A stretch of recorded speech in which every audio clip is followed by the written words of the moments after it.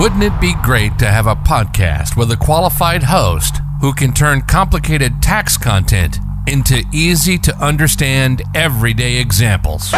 Well, finally, there is. Welcome to Talking Tax with Aidan Moran, covering everything taxation from individual to corporate, income tax, corporation tax, capital taxes, and everything in between. This is Talking Tax with Aidan Moran. Now here's your host, Aidan.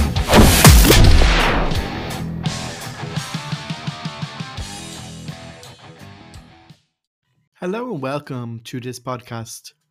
You are listening to Talking Tax with Aidan Moran, where we cover all things taxation, ranging from income tax to corporation tax to value-added tax.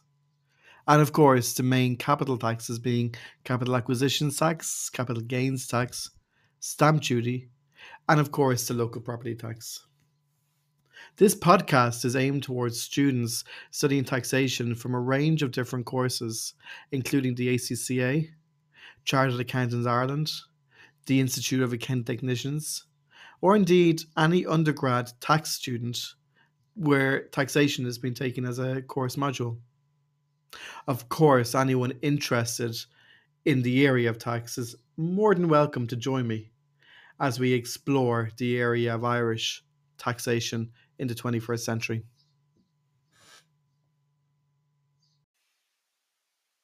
So, to start, as a brief introduction about me, your host, well, my name is Aidan Moran and I'm a chartered accountant with the ACCA, a chartered tax advisor with the Irish Tax Institute, and I hold numerous other professional level qualifications, including a first-class honours degree in applied taxation from the University of Limerick.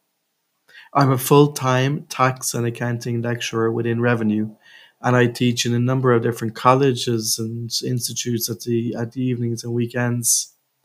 I'm also the owner of taxexams.ie, where we provide both one-to-one and group training in relation to a number of different areas within accounting and taxation, covering most colleges and most tax courses within the Republic of Ireland. Today's topic is a basic introduction into Irish capital acquisitions tax. So let's get started.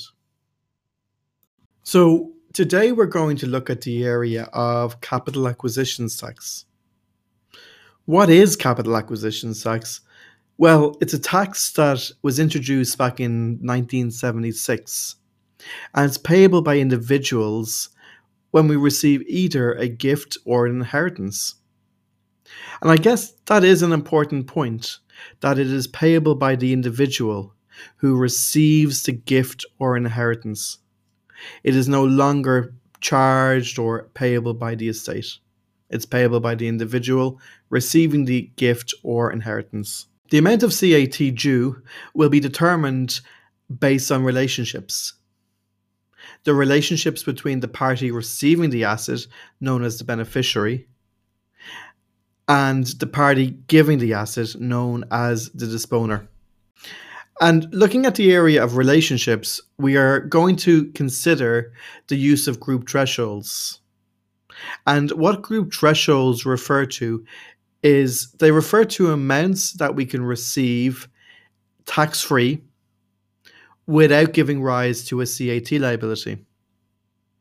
There are currently 3 group thresholds, being Group A, Group B, and Group C. The largest group threshold is Group A, and that currently stands at €335,000. And this refers to the closest relationship, such as a parent to a child. We will go into a lot more detail later on or in subsequent podcasts in relation to various definitions. But for now, we can accept that the definition of a child is simply one's natural child or their adopted child. There are other individuals and scenarios in which individuals may technically be regarded as one's child, even if it is not in the traditional sense. The next threshold is Group B, And the Group B threshold currently stands at 32,500. Big difference.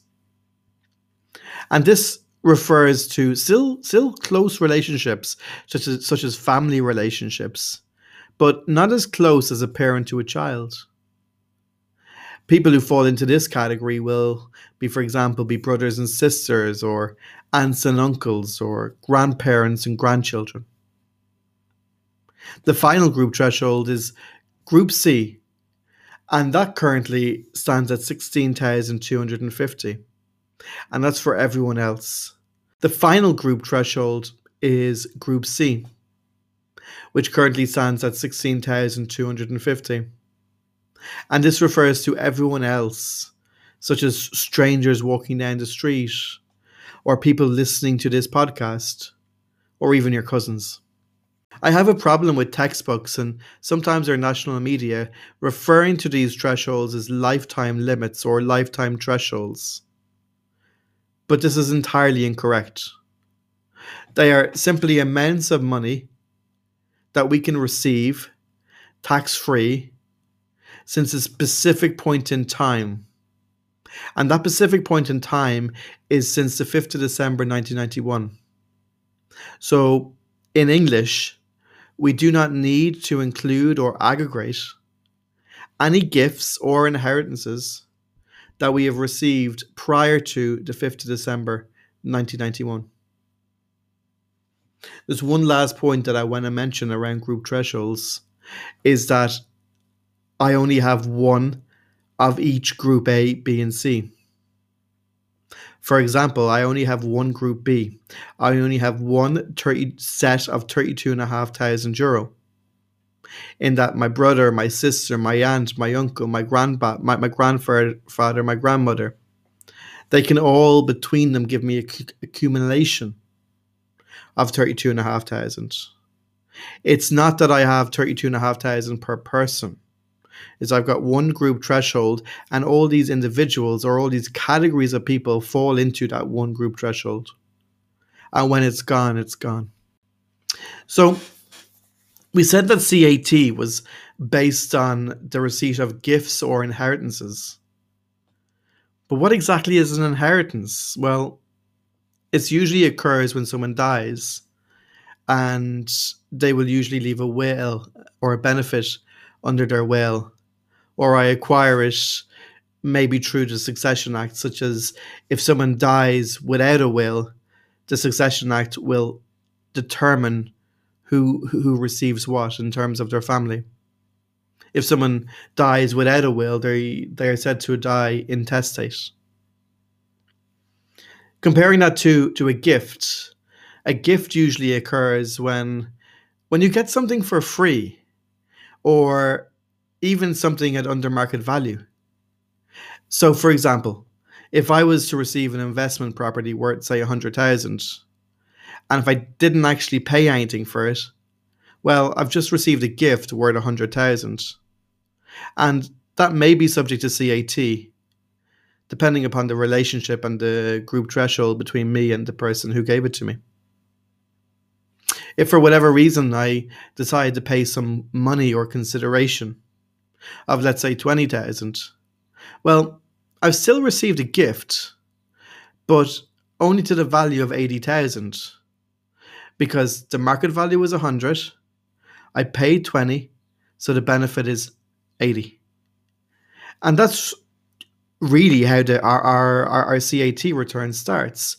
The name on our CAT return is the IT38. And it always starts off with the market value of the current benefit. I take away my liabilities, costs, and expenses, and that is giving me my value that I'm going to tax. There are some other items in relation to group thresholds and the small gift exemption that we'll talk about in a moment. I want to go back just for a moment to determine who actually has to pay this capital acquisitions tax, or who falls within the charge to the tax. And really, it's like other taxes in Ireland. It's primarily based on an individual's residency position and also their ordinarily resident status. Who is resident in Ireland? Well, it's based on the number of days that you spend in the country, and it's currently at 183 days. So this means that you are resident in the state if you spend at least 183 days in any particular year. And we know for income tax that the tax year goes from the 1st of January up until the 31st of December. There's also an additional test that it combines the current year and the previous year. And if between the current year and the previous year, I spend more than 280 days or more in the current and previous year, I'll also be resident. There is one small little proviso that I need to have spent a minimum of 30 days in each of them 2 years. There's also the concept that, well, who's present in the state? It used to be the case that if you were here at midnight, then you were regarded as being in the state for that day. It was known as, I think, the Cinderella rule, but that's been abolished since roughly around 2009. So you really are in the state if you're here at any point at a time, any point during the day. There's obviously exceptions around force majeure or COVID or passing through international airports where you don't actually technically come into the country. You remain airside. But we don't need to go into them for the purpose of today's podcast. We also need to look at the area of ordinarily resident, because ordinarily resident, well, you'll be ordinarily resident if you're resident for 3 consecutive tax years. It's a little bit stronger than your residency position. So, for example, you need to be resident in year 1, year 2, year 3, and you will become ordinarily resident in year 4. Your ordinarily resident status, it takes 3 years to acquire it. But also importantly, it takes 3 years to lose it. So in order to become non-ordinarily resident, you need to be non-resident for 3 consecutive years. Why is this important? Why is Aidan talking to me about this residency and ordinarily resident? And the reason why I'm speaking to you about it is because this is what determines who falls in charge to CAT.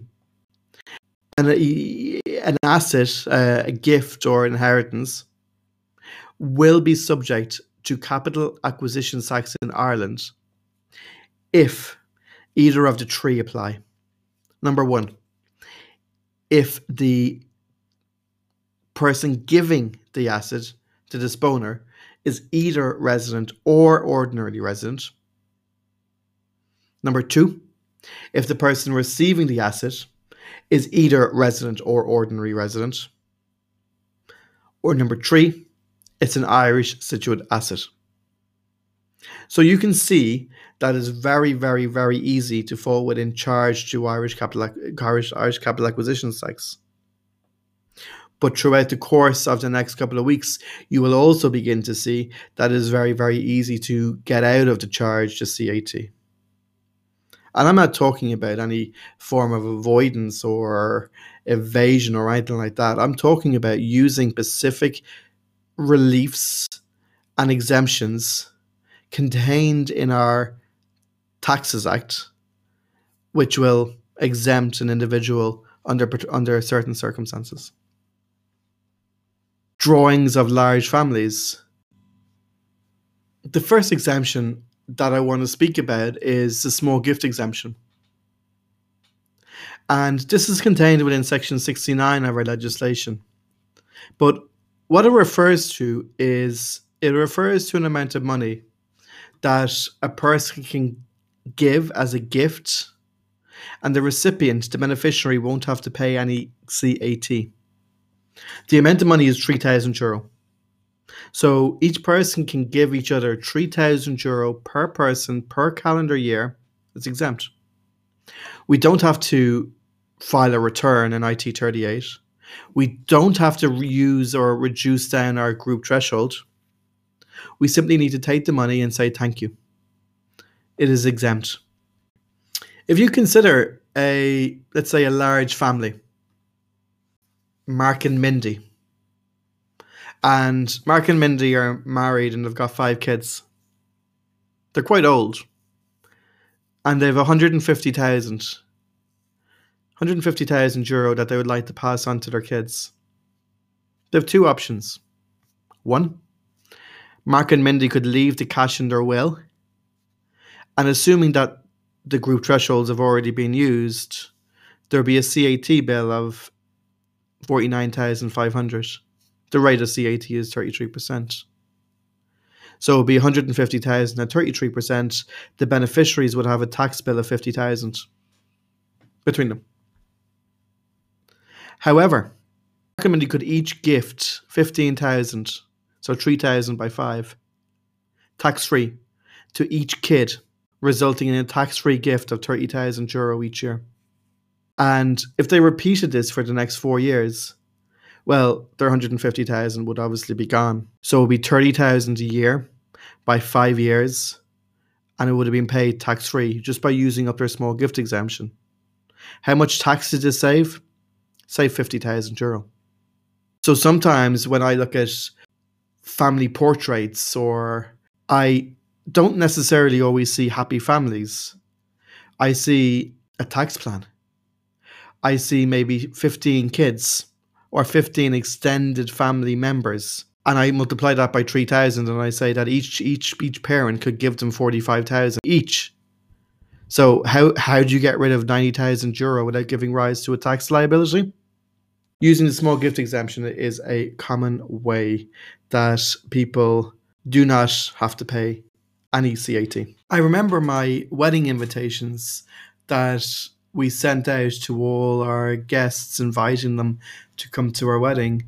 And I wanted to put on the back of the wedding invitation a little note, letting all my potential guests know that each guest could gift both the bride and groom 3,000 euro without giving rise to a tax liability. I thought about it and I got in a little trouble for the suggestion, but it's an interesting point that an individual can receive 3,000 euro per person per calendar year. You do not need to file a return. You do not need to include it from your group threshold. You do not need to do anything with it other than say thank you. You've been listening to Talking Tax with Aidan Moran. Aidan is a fully qualified chartered accountant, a chartered tax advisor. He's a full-time tax and accounting lecturer and has over 15 years working in the area. We hope you enjoyed the show. Make sure to like, rate, and review. And we'll be back soon. But in the meantime, find us at taxexams.ie. For questions and comments, send an email to info@taxexams.ie and join our Facebook group at Tax Accounting Training. See you next time.